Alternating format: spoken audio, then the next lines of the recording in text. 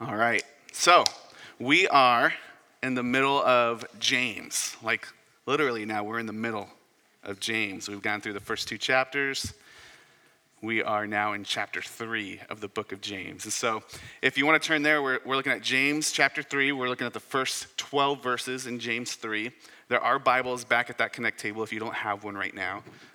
But you can also just download it really quick on your device, because I know you all have a device in your pocket or purse or somewhere sitting next to you. So as we look to that, though, last week, if you were with us, and maybe if you were with us, you may had to go back and re-listen to it online, because we also had all the kids in here with us, and it might have been a little distracting. But if you were with us, then you know we were looking at what James wrote about how our works matter. That you can say one thing with your mouth, but if your works are betraying your words, then your faith is useless, basically. And so some pretty intense, harsh words that James had to say about that. And now, this week, James continues writing that letter, and now he's going to talk about the importance of our words. And so we were just looking at, man, like you can say all these things, but if you aren't living it, it doesn't matter, right? And now we're going to go, but what you say really matters too. And so James is getting right at that as well. And why? It seems like the book of James is just like this letter of like these really disjointed thoughts, all right? And it seems like those two things are going to be competing with each other, but really we have to look at it in the context of who James is writing to and why he's writing it. And at the very beginning of the letter, James says this is to the church dispersed throughout the nations, right? This is to the saints, the believers of Christ who have been dispersed. And so there was a time where God's people were called to live as a nation set apart from the other nations in the world. And now God's people are called to live as a people scattered throughout many nations, still set apart from the world. And those are distinct calls. Those are distinct ways to really live out what your faith is, right? Because if you're one nation and you're together, what the Hebrew people were picturing when Jesus would come is that now when his grace is open up to all these other people, that these people would come into their gates. They would come into their city, and they would conform their lifestyle to match them, and they would come and look like them. And instead, the very opposite thing happened. That the people of God got dispersed throughout all these other nations, and now they're having to learn how to live in God's ways faithfully in the midst of a culture that is completely counter to everything Jesus taught them. How different is that from today? That's what we're living in now, right? We have to live counterculturally to the world that we are in right now. No matter where you are, if you're in India or the US. And so James's letter is still for us today, and it's almost like if I, as a dad, were to write a letter to my sons with like, this is everything I want you to learn to grow up to be a good man. It's kind of like what James is doing. He's saying, this is what you need to know to be the people of God in the midst of this generation, in the midst of this nation that you're in, this culture. And so it can seem like a lot of different thoughts, but it's the wisdom that he picked up from his half-brother Jesus, who's also his Lord. And he's saying, I mean, really, if you look at James, it's mirroring a lot of what Jesus said, especially Sermon on the Mount, which we did not too long ago. And so he's taking that and he's saying, this is how we continue to live in faith in Jesus. And so it's very appropriate that in chapter 1, he talks about our desires, our heart. And then he moves into what we looked at last week, our actions, our works. And now he's moving into our words. Our language and our liturgy, our words and our works all come from our worship. Or we could say our head, heart, and hands. It's all intertwined. And so James is looking to get at the whole person. Not just what you say, not just what you do, but the whole person, making us whole people again in our faith in Jesus and being wholly devoted to Christ. So let's turn to James 3 right now. And if you can, please stand with me as we read God's word.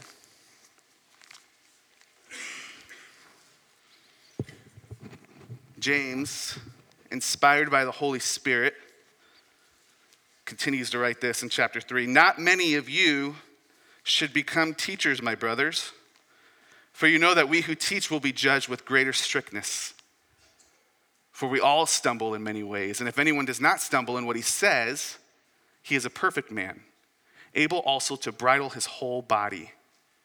If we put bits into the mouths of horses so that they obey us, we guide their whole bodies as well. Look at the ships also. Though they are so large and driven by strong winds, they are guided by a very small rudder, wherever the will of the pilot directs. So also the tongue is a small member, yet it boasts of great things. How great a forest is set ablaze by such a small fire. And the tongue is a fire, a world of unrighteousness. The tongue is set among our members, staining the whole body, setting on fire the entire course of life, and set on fire by hell. For every kind of beast and bird, of reptile and sea creature can be tamed, and has been tamed by mankind. But no human being can tame the tongue. It is a restless evil, full of deadly poison. With it we bless our Lord and Father, and with it we curse people who are made in the likeness of God. From the same mouth come blessing and cursing. My brothers, these things ought not to be so. Does a spring pour forth from the same opening both fresh and salt water? Can a fig tree, my brothers and sisters, bear olives, or a grapevine produce figs? Neither can a salt pond yield fresh water. This is God's word. Father, we pray that your word would speak to us this morning, that it would perform the works of your will in our hearts, that it would transform us, renew us, restore us. God, that we would be sent out as your people to speak your words of life, the words of your good news. God, we pray that every hearer this morning, their minds and their hearts would be prepared to hear and receive. God, we pray that as I speak with this tongue that you have given me, that the words of my mouth and the meditation of my heart would be pleasing and acceptable to you, my rock and my redeemer. In Jesus' name, amen. You can be seated.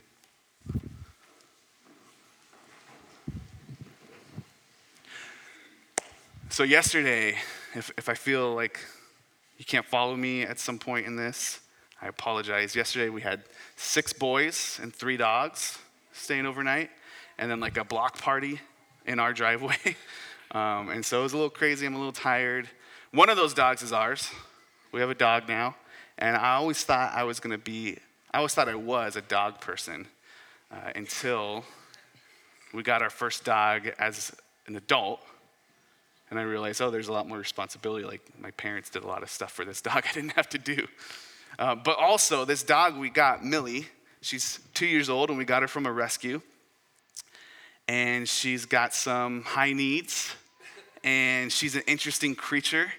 The other morning, a couple of days ago, I woke up, and I was in bed, and I haven't been sleeping well lately for some reason, so I was just exhausted. I'm laying there, and I hear my wife and kids in the kitchen, and they're getting ready for the day, and I'm laying in bed, and I hear my wife tell one of our sons to feed Millie and to give her water, because that's their job, and that apparently didn't happen, because Millie comes into my room and goes into the bathroom and starts drinking out of the toilet, and I'm like, all right, one of you guys need to give Millie some water because she's drinking out of the toilet and it sounds gross. It's grossing me out right now. But I'm just laying in bed. Like, you guys got to do it. And so I'm laying there and she's just lapping up the water, like going after it. And I'm like, that toilet bowl cannot hold that much water. She's been just like slurping it in for a long time and it's grossing me out. And then she walks out of my bathroom and she starts walking toward me going,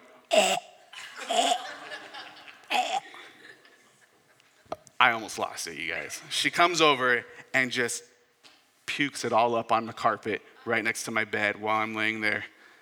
And I was like, get this dog out of here. I didn't want this dog in the first place, and here it is. Sheds all over our couches. Like, it sheds really, really bad.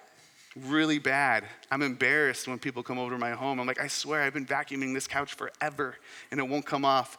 And she knows she's not supposed to be on the couch. But the second we leave the house, we see through the window, she's up there looking at us through the window, through the blinds, and the only way she could be up there is if she's sitting on the couch. And the second we walk in, she dashes off real quick and runs and hides like, I didn't do anything. She's like pulling on her leash when we give her walks. Like she cannot, like she chokes herself because she's just like wanting to go.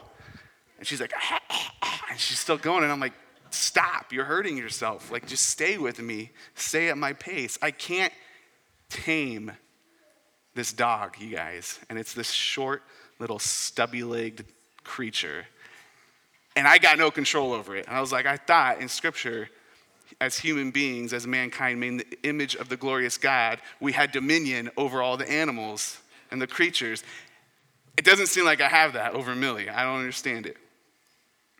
And James is talking about, listen, every creature on earth has been tamed by mankind.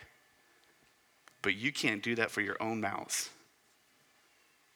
As hard as it is for me to tame Millie, even harder for me to control what comes out of this thing.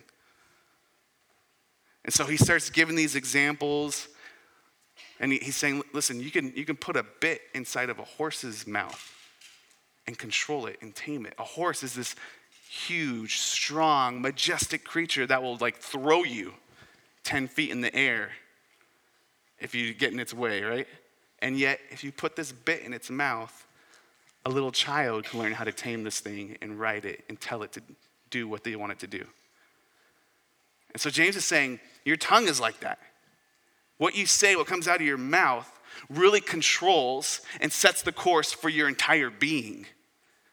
Why? Because out of your heart is where your words come from. Jesus said something like that. We're going to look at that in a second. And so he's saying, if you can control that, you can then control a whole person. But here's the problem. Every beast, every creature has been tamed by humanity, but no person can tame the tongue. It's a little defeating, isn't it? All right, let's go eat. Sack Lunch Sunday. We're done. We can't do it. Let's give up, right? And I think that's why James starts this transition into chapter 3 when he's talking about, listen, you got to enter chapter 2, you got to live what you're saying. You say you believe God, you say you got all this right doctrine and theology, this right understanding, like prove it. Show me with your works the way that you love people, the way that you treat one another. You must live that out. And now he transitions into this frightening statement for me as I stand up here teaching God's word. Not many of you should become teachers, my brothers, for you know that we who teach will be judged with greater strictness, for we all stumble in many ways. Like if that doesn't give the person preaching a pause to reflect on their own selves, I don't know what will. And what he's essentially saying is, listen, you people that he was getting after in the end of chapter 2 who got all this right understanding and right theology but never display the love of Christ to another. And basically you're using this knowledge that you puffed yourself up with pride that you have about who God is. You're using that knowledge to win arguments with people. But you aren't displaying the love of Christ. He says, you shouldn't even dare to become a teacher. Because even you who thinks you're saying all the right things, like the Pharisees who had all the right things to say, and Jesus had some very harsh words for them, even you who think you're saying all the right things are going to be condemned by your words. Because even you are falling short. That's what James says. Here's the proof. You think you got it all down? You got it figured out? Even you who have all this right understanding will condemn yourself with your words. Jesus said in Matthew 12, if you wouldn't mind getting that slide up there for me, Aaron, or Patrick, whoever's got a free hand right now. Matthew 12, verses 36 and 37, Jesus talking to the Pharisees, the religious leaders of his day, he says, I tell you, on the day of judgment, this is the day when Jesus will return, taking back rightfully all of creation as his kingdom. Him being king on his throne. On the day of judgment, people will give account for every careless word they speak. For by your words you will be justified, and by your words you will be condemned. Now hold on, we just read at the end of James 2, James was saying that like your works are going to justify you. Right? We had this big conversation about this argument of people between like, what does Paul say? What does James say? And we found out actually no, Paul is saying the same thing James is saying. When we read this, we go, wait a second, though, hold on. We're justified or condemned by our words now? And so let me just ask this to you. I would love to hear your thoughts, honestly. What do you think is more important for the person trying to follow Christ? Are your words or your works most important? What do you think?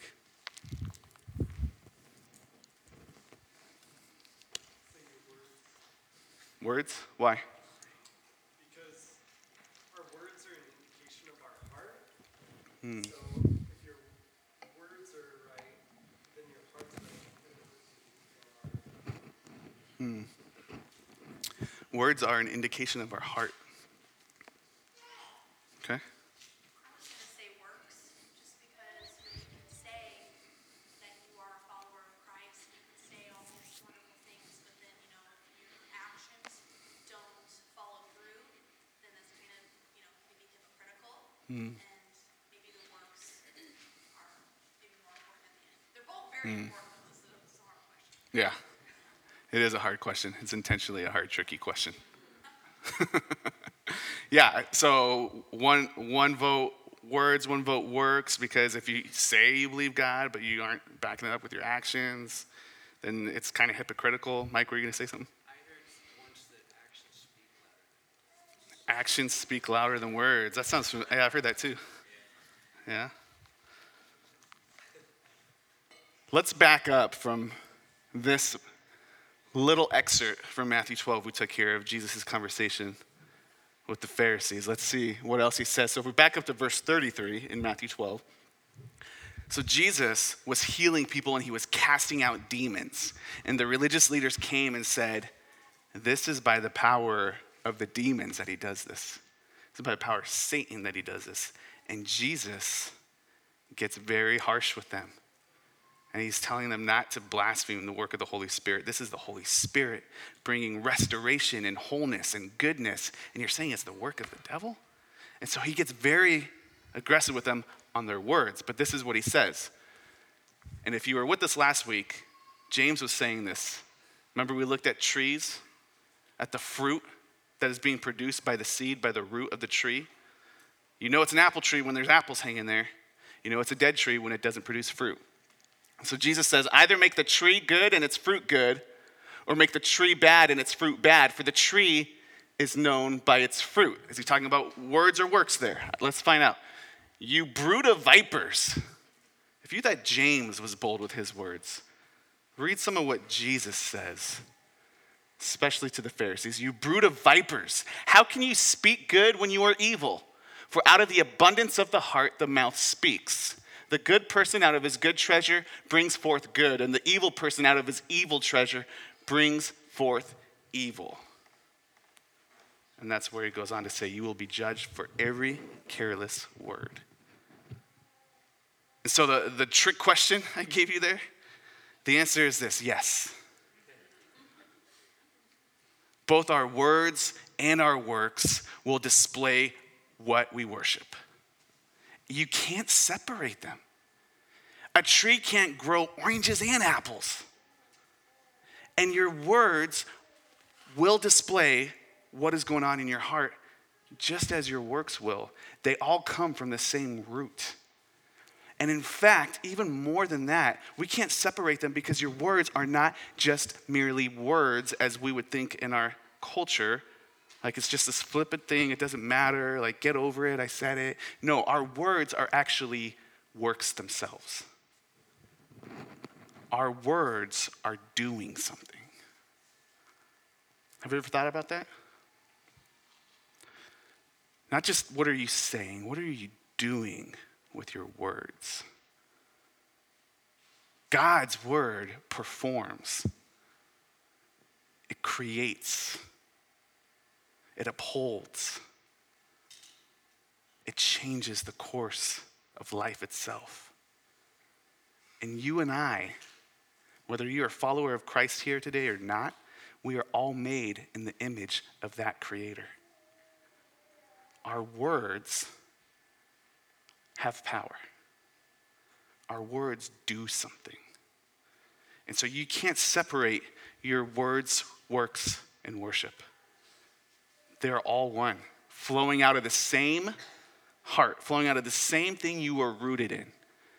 And if you are rooted in Christ, if you are abiding in him, then your actions and your words will display the love of Christ. And if you are rooted in something else entirely, that will be evident too. Sometimes you'll be able to mask it for a time, right? Like the Pharisees knew how to polish up and figure out the right things to say. Let's be honest, you and I are good at that too. Right? All of us. If we ever question what James is saying here about how none of us can control the tongue, we just got to look at our kids, right? Like our kids seem like they're well equipped from the moment they could talk to say all the wrong things. And somewhere along the way, you and I learn how to mask that a little bit. We learn how to cover it up and put some polish on it. But if we get underneath that a little bit, if we dig a little deeper, we see that our words are revealing our true heart as well. If we were to hear one another speak when you didn't know other people around to hear you speak about them, if we were to hear what you would say in your car when you're by yourself and someone cuts you off, you know what the biggest thing social media has done for our society is it has enabled all of us to really reveal what's in our hearts. The things you would never dream of saying to a person face to face, somehow behind a screen, we are emboldened to just rip people apart, right? And if we think that those words aren't doing something, if it isn't producing some kind of fruit, then we're fooling ourselves. So James says, no one can tame this tongue. Not one of us. What do we do with that? With this thing that is going forth and doing something. This is how much our words are doing something. What does James say in verse 5, the end of verse 5? How great a forest is set ablaze by such a small fire. And the tongue is a fire.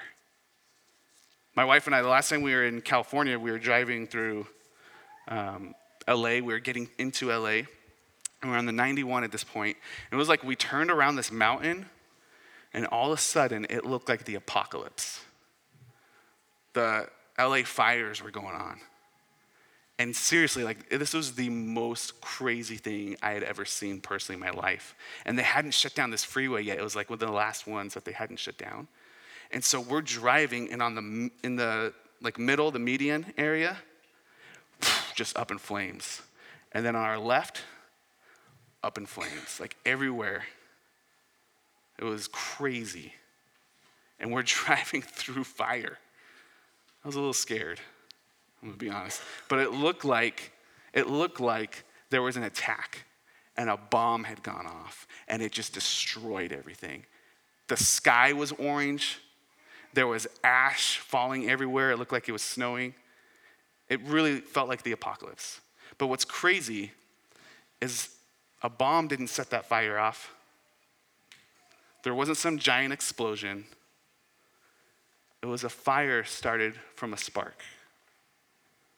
A small little spark started this gigantic, destructive fire and set it ablaze. And if James is correct that our words have that kind of power, think about how much destruction can be done with our tongues. I want to just take a moment. I'm going to stop talking for a moment. I want us just to sit and reflect on, what have your words been this week? What have they been doing? This morning, as you and your family are getting ready to go out the house, what have your words looked like on your social media posts? Just reflect on that and be honest between you and the Spirit. And just take some time of confession. God, my words have set fires ablaze. Forgive me.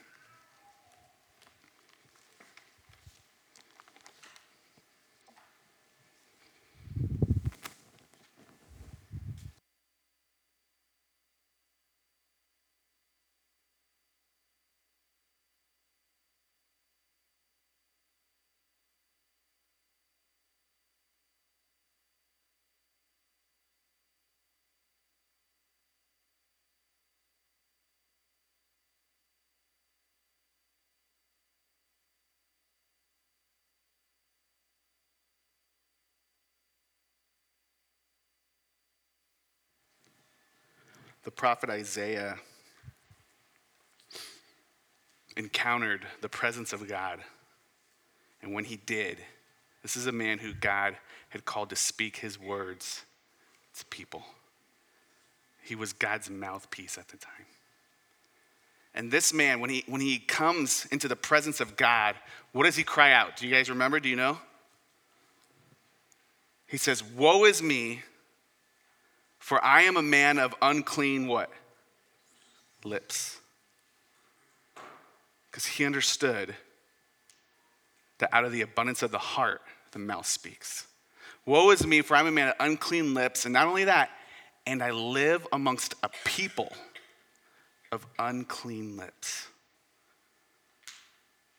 Isaiah recognized that even he who had been speaking the word of God, the things God commanded him to say, that in other times his words failed him. And other times he was speaking out of his own brokenness. And he recognized that that was in large part due to the fact that he lived in a culture of broken people with broken words, causing destruction. We live in a culture today of many careless, cheap, unaccountable, destructive words. And we see it everywhere, and we're a part of it. The good news is then what happens is Isaiah's lips are touched with a coal, a burning coal. This tongue that was set on fire by hell itself, James says. God comes, he touches it with a burning coal, he cleanses his mouth, he welcomes him into his presence, and he sends him back out to speak good words, true words, life-giving words from God himself. That's the good news for us this morning. That's the good news, but we have to come to that place like Isaiah first and go, woe is me. If we don't recognize that, the destruction that our words can bring, there's a problem. If Isaiah saw it in himself, surely you and I can see that in our words, right? And those words are doing something. And James says, those words are set on fire. Not just do they start a fire, but they are set on fire by hell itself. This is why he goes on to talk about that this can't be, brothers and sisters. Does a spring pour forth fresh, clean water that you can drink and also salt water that you can't drink? No, it's one or the other, right? Does a tree grow two different kinds of fruits on it? No, it's one or the other. He's saying in the same way, you who are a child of God cannot walk around with a tongue set on fire by hell. This can't be. My son, Cannon, he's 9 years old, one of my 9-year-olds, has a boy in his class that he comes home and he struggles with him because this boy Brandon will just do and say some really mean things, some hurtful things to not just my sons, but also the other kids in the class. And I overheard him, he had a particularly rough day of just feeling like, man, Brandon said these things to me today, and he was feeling really hurt. And I overheard him later talking to someone else about it, to another adult.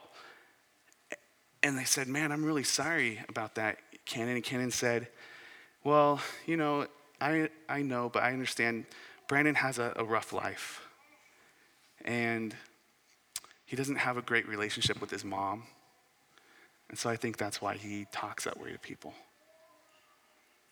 I don't know if my wife had a conversation with him that like gave him this insight.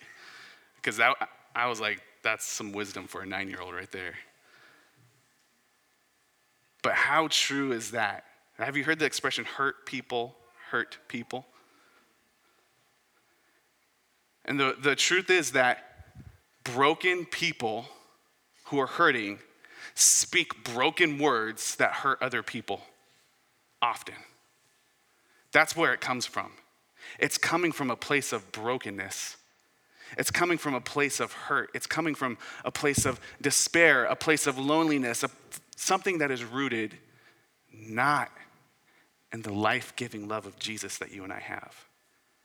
And the call to us as followers of Christ, brothers and sisters in Christ, the call to us is to no longer speak out of our brokenness, but to speak out of the life, the restoring life that's been given to us in Jesus. That's what we are called to. Fresh and salt water can't come from the same place.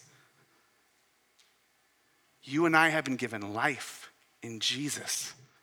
We have been given the gift of the Holy Spirit. Don't keep speaking out of brokenness, out of hurt, out of despair. How often have you complained this week? Does that display a God who has provided all things for you that you need? Who has loved you when you didn't deserve it? How often have you talked down to or about someone? Does that display the God who made himself low and came down to you and I? That though we were lowly and didn't deserve it, he has then brought us up and restored us. And then we speak down to other people. How often do we come and we worship this God together, and then we go and we just lambaste somebody on Facebook because they have different views than us? Somebody on the other end of that screen who is made in the image of that same God you were just praising.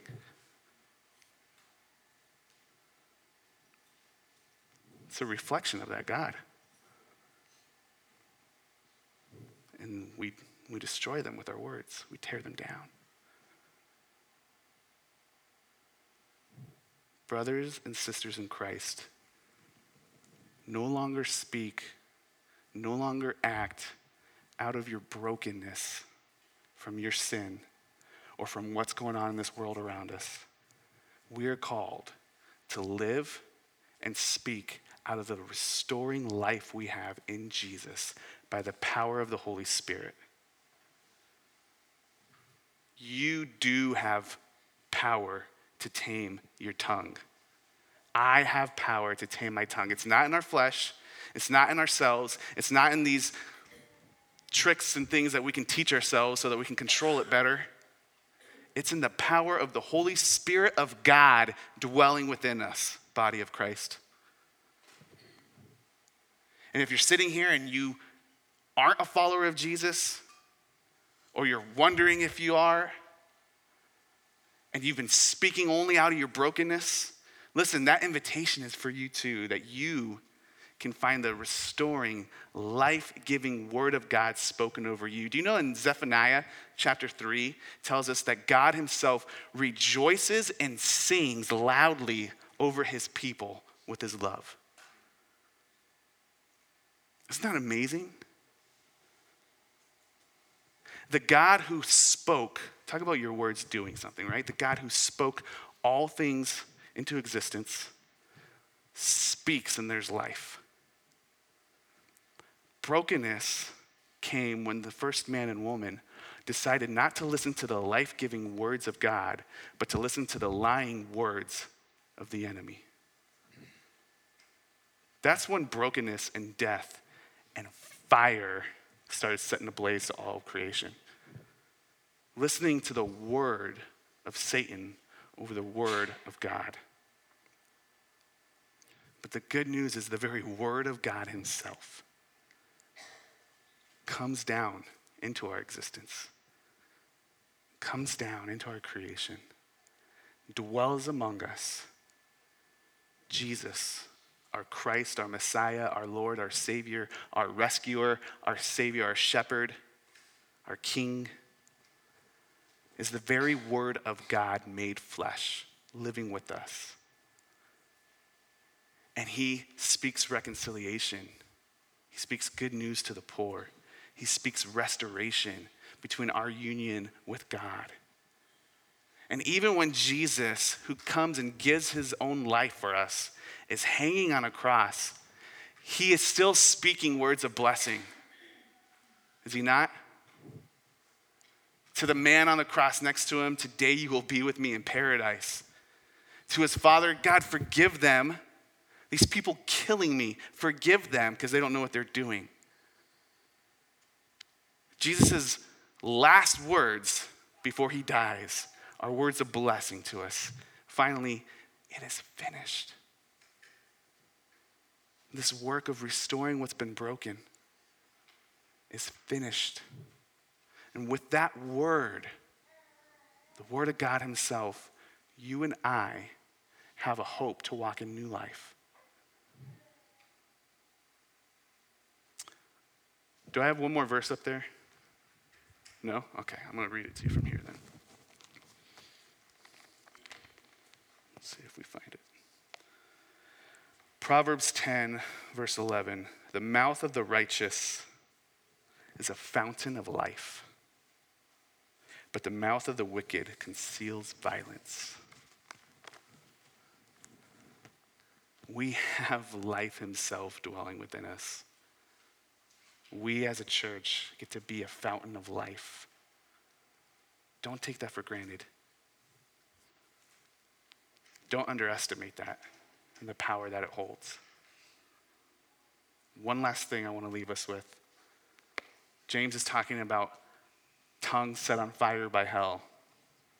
Can you picture another moment in the story of God throughout Scripture where there is something like fire over tongues?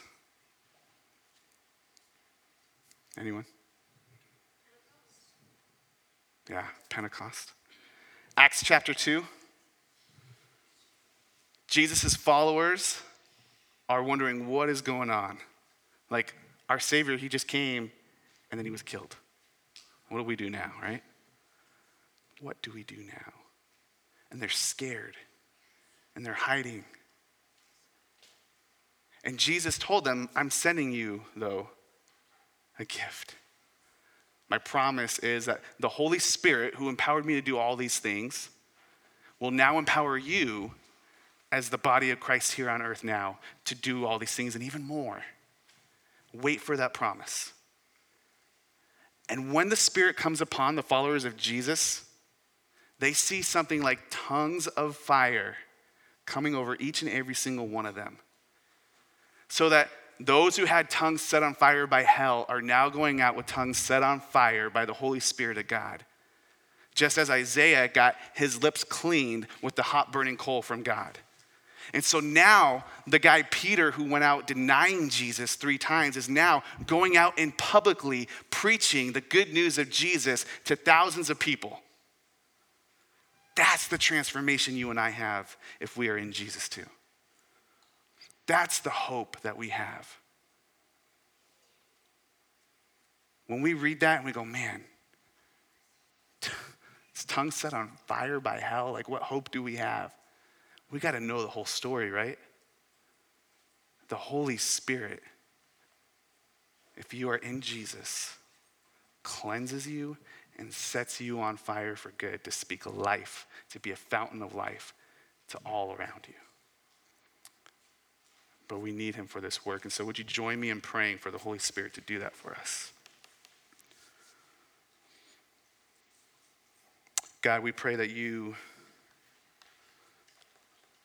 would cleanse us from our unrighteousness, from our brokenness. And that as you do your great work to bring healing and restoration to us, making us whole once again, turning our hearts to worship you, that our works and our words may display that. We pray that our words of our mouths and the meditation of our hearts would be acceptable to you. God, we pray that you would set our tongues on fire by your Holy Spirit, that we would boldly proclaim the good news that life is had only in Jesus Christ. God, this is for the purpose of your glory, Father. We thank you, and we are humbled that you sing and speak over us. You rejoice over us. You delight in us as your creation. May we delight in you. God, if there's anyone here who hears this and still wrestles with this restless evil of the tongue because they are not delighting in you, God, maybe they've thought they had, maybe they said a prayer, they said the right words, but their heart isn't rooted in you, abiding in you. And the fruit of that tree is displaying that. Spirit, we pray you would come and set ablaze their heart right now. Show us as a church family how to come alongside them and equip them for this new life. That we would disciple one another in Jesus.